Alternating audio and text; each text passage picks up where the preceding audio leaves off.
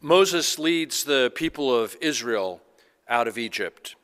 He directs them, but it is God who actually delivers them. God makes a way for them. God saves them from slavery. Pillars of cloud and fire lead them. A sea parts before them. Manna from heaven feeds them. Water from a rock quenches their thirst. This is all God's doing. They make it to Mount Sinai. There's a ceremony of consecration, of commitment. They know God is there. The rumbling of the thunder, the sound of the trumpets, smoke and fire, the mountain trembling, all signal God's presence. Moses goes up the mountain, and God gives the 10 Commandments. You remember the first of those commandments, right? You shall have no other gods before me. And the second of the 10, you shall not make for yourself an idol, whether in the form of anything that is in heaven above, or that is on the earth beneath, or that is in the water under the earth. You shall not bow to them or worship them. Those are the first 2 commandments. No other gods, no idols.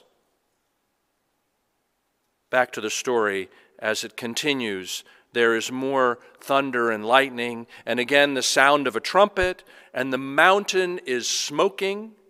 And standing and watching from a distance, the people know that this is serious business, and they are afraid. Moses goes back into conference with God, into the thick cloud of darkness where God is present. And there are many other laws and rules given to him to share with the people. Some of the rules are about purity, some about property, some about justice, some about all the requirements and design for a tabernacle. Moses is back up on the mountain for a long time. Meanwhile, the people begin to get anxious, impatient, uncertain as they wait. They don't know if Moses is coming back. And so they ask Aaron, Moses' brother, his stand-in while Moses is on the mountain, to make new gods for them. New gods that will go before them as they continue their journey. Now that Moses is delayed, perhaps has even disappeared, it's ironic, it's disturbing that the very first thing they have been told not to do is what they choose to do. They are ready to break those first commandments. It is as if they have so much anxiety and impatience that they have developed amnesia, poor judgment, disloyalty, and disobedience all rolled into one. It feels to them perhaps like they have been waiting forever, while to us it looks like they have no patience, no endurance, no commitment whatsoever. A commandment for no other gods besides the one who brought them out of Egypt? No idols? No matter, Aaron, make us some idols, make us some other gods. He melts their rings and makes for them a golden calf, and they worship it. I took a few moments this past week to try to catch up on my reading in the Christian Century magazine. I've fallen behind, so I was reading the September 23rd issue, and right away I came across 2 references to idolatry, which was interesting to me in light of this morning's scripture, because although I have spent the week with this story of the golden calf right in front of me, idolatry is not exactly a contemporary hot-button topic, even in a religious magazine like the Christian Century. But there it was. First, in an article about pop music and pop culture superstar Beyoncé, and her latest visual album, Black is King, where she deploys Oshun, the Yoruba goddess of water, fertility, love, and purity, as an alter ego. I am Beyonce Gazelle Knowles Carter, she sings in one song. I am Nala, sister of Naruba, Oshin, queen of Sheba. I am the mother. The person writing the article notes that Beyonce even has a worship service named after her, the Beyonce Mass, which has used the Kennedy Center as its sanctuary. Although, quote, the service does not worship Beyonce, but instead evokes the power of the divine feminine to tell biblically oriented stories steeped in womanist theology. Beyonce's influence transcends age and race, the writer continues, but with this growing cultural power has come controversy. Given her invocation of the goddess Oshin and the existence of a worship service named for her, some question whether her influence is ultimately for the good or if she may actually think that she herself is a god. She has been accused of idolatry, end quote. Now, the writer goes on to argue against that perspective, saying that the American cultural rejection of black religious experience is part of our prejudiced past and present, and that the objections people have to Beyonce referencing a Yoruba goddess have less to do with Christian fidelity than with ignorance and embarrassment about what we do not know or understand. Nevertheless, there was that word, idolatry. I turned a few pages further in the magazine, and there was a report about a speech that Vice President Mike Pence gave back in August, where he took Bible verses and replaced references to Jesus with patriotic language. Let us run the race marked out for us, he was reported to have said. Let us fix our eyes on Old Glory and all she represents, and let us fix our eyes on the author and perfecter of our faith and freedom, and never forget that where the Spirit of the Lord is, there is freedom, and that means freedom always wins.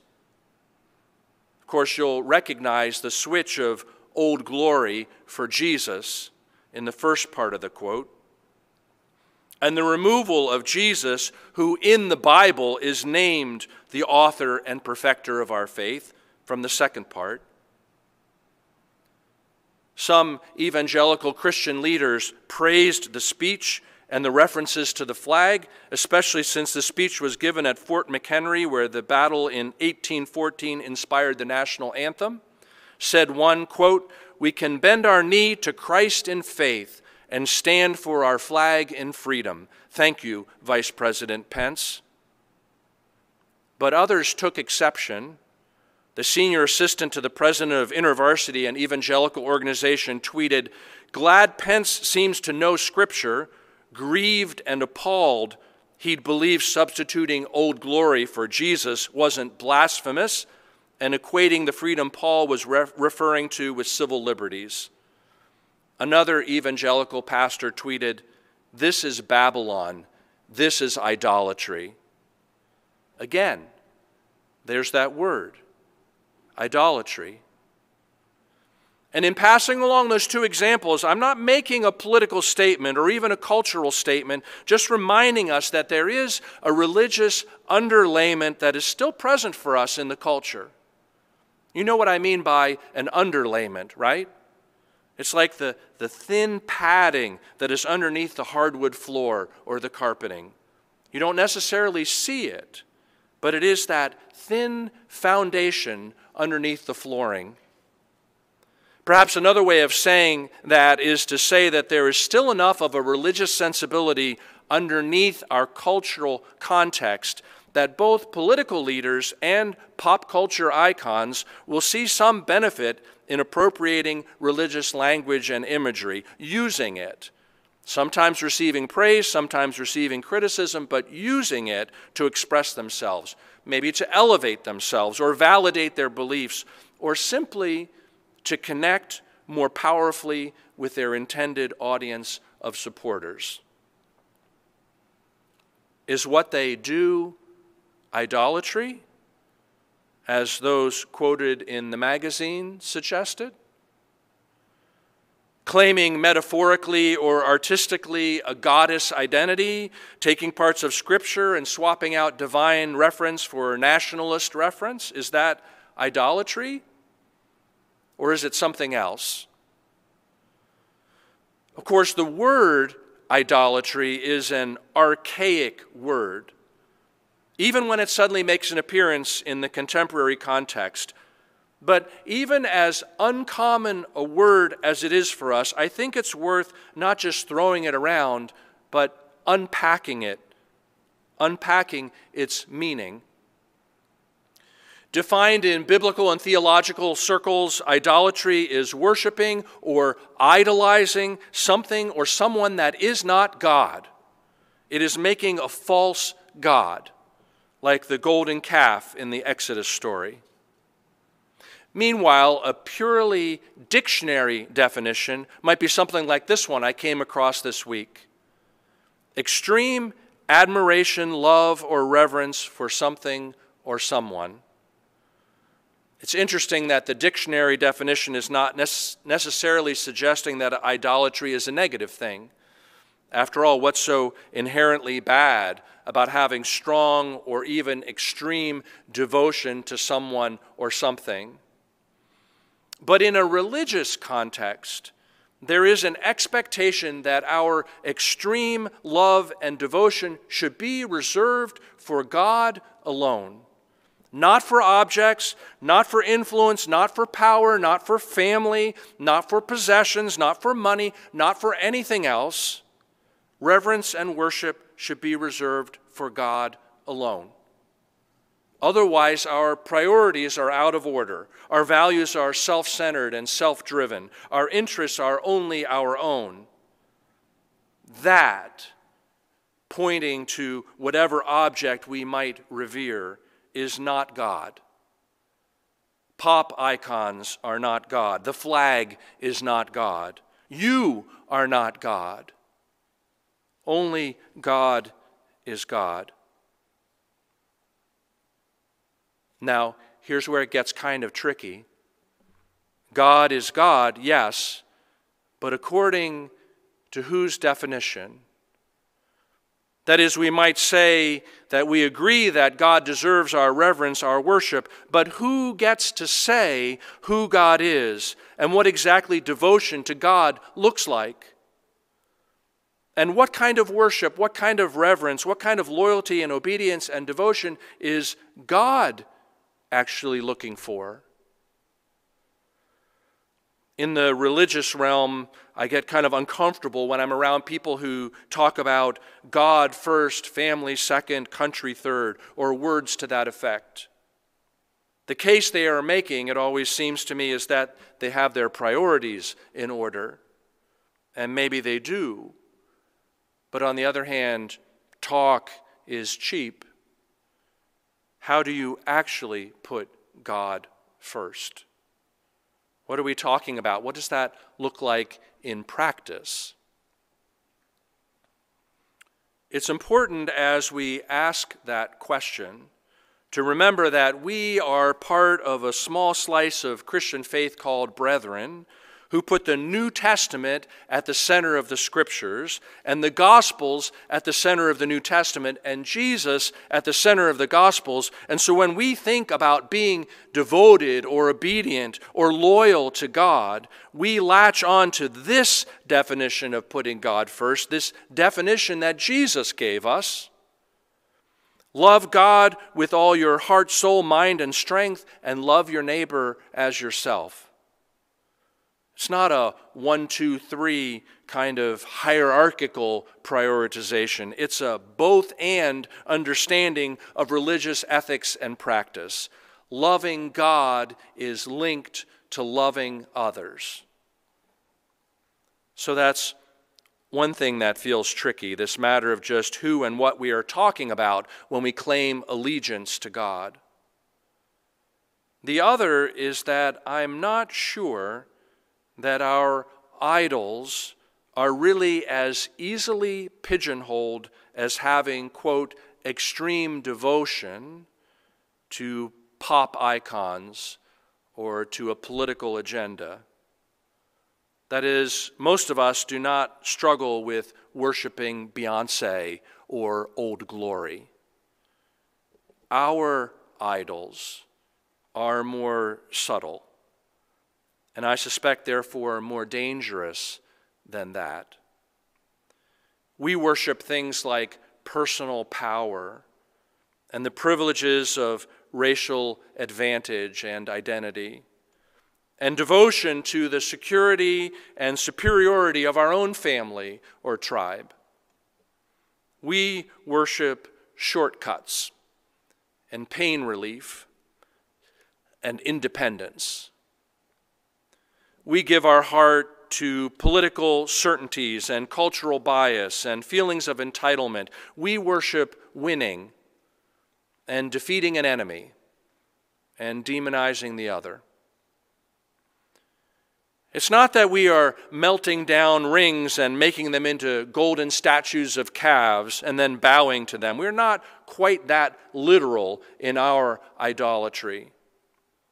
But we still keep turning from God and turning toward other things that we imagine or even naively and stubbornly hope will save us from our own slavery in our own Egypt, will save us from our own wandering in the wilderness, will save us from our own self-absorption and delusion at the foot of our own Mount Sinai. And even though our idolatry may be more subtle than that of the ancient Israelites, like theirs, our idolatry is still rooted in anxiety and amnesia. It is a forgetting of where we have come from and who helped us to get here, and a losing track of the fact that the world does not revolve around us. In that sense, ours is the same as theirs, because in every age, idolatry is what happens when we choose to throw in with earthly assurances and influences instead of looking for and trusting in the divine presence. What do you really think is going to save you? The preemptive strike of violence, being right when someone else is wrong? What is going to relieve your anxiety? Having more influence or power, more money? What is going to lead you out of the wilderness? Some kind of fast-acting pain reliever? Something that will make you look better in the eyes of others? What do you trust? Who do you trust? A golden calf? Something of your own making? A God you shaped with your own hands?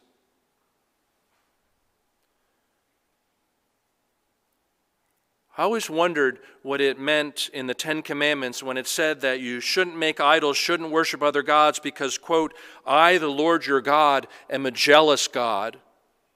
I wondered about the jealousy part. So this week I looked up the word in my analytical concordance, and guess what? The word jealous means jealous. But in this sense, ardent, committed, devoted to the relationship, and therefore not willing to tolerate rivals of the heart. I asked all those questions a moment ago. What do you really think is going to save you? What is going to relieve your anxiety? What is going to lead you out of the wilderness? What do you trust? Who do you trust?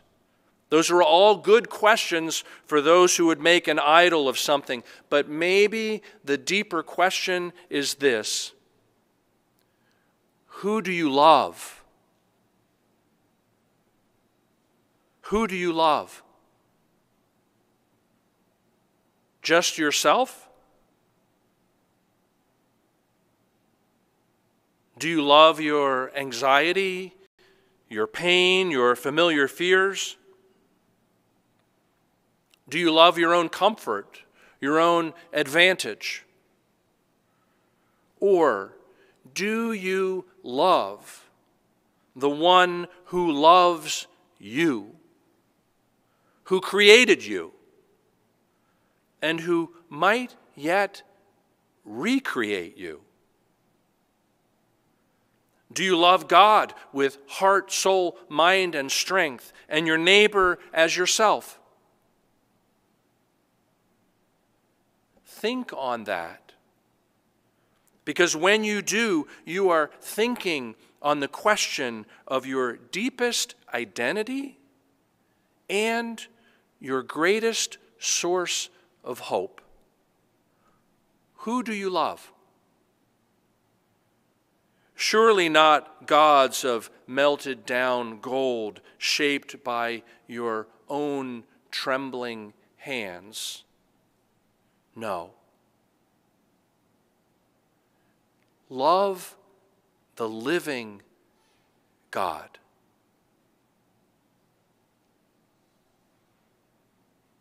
Amen.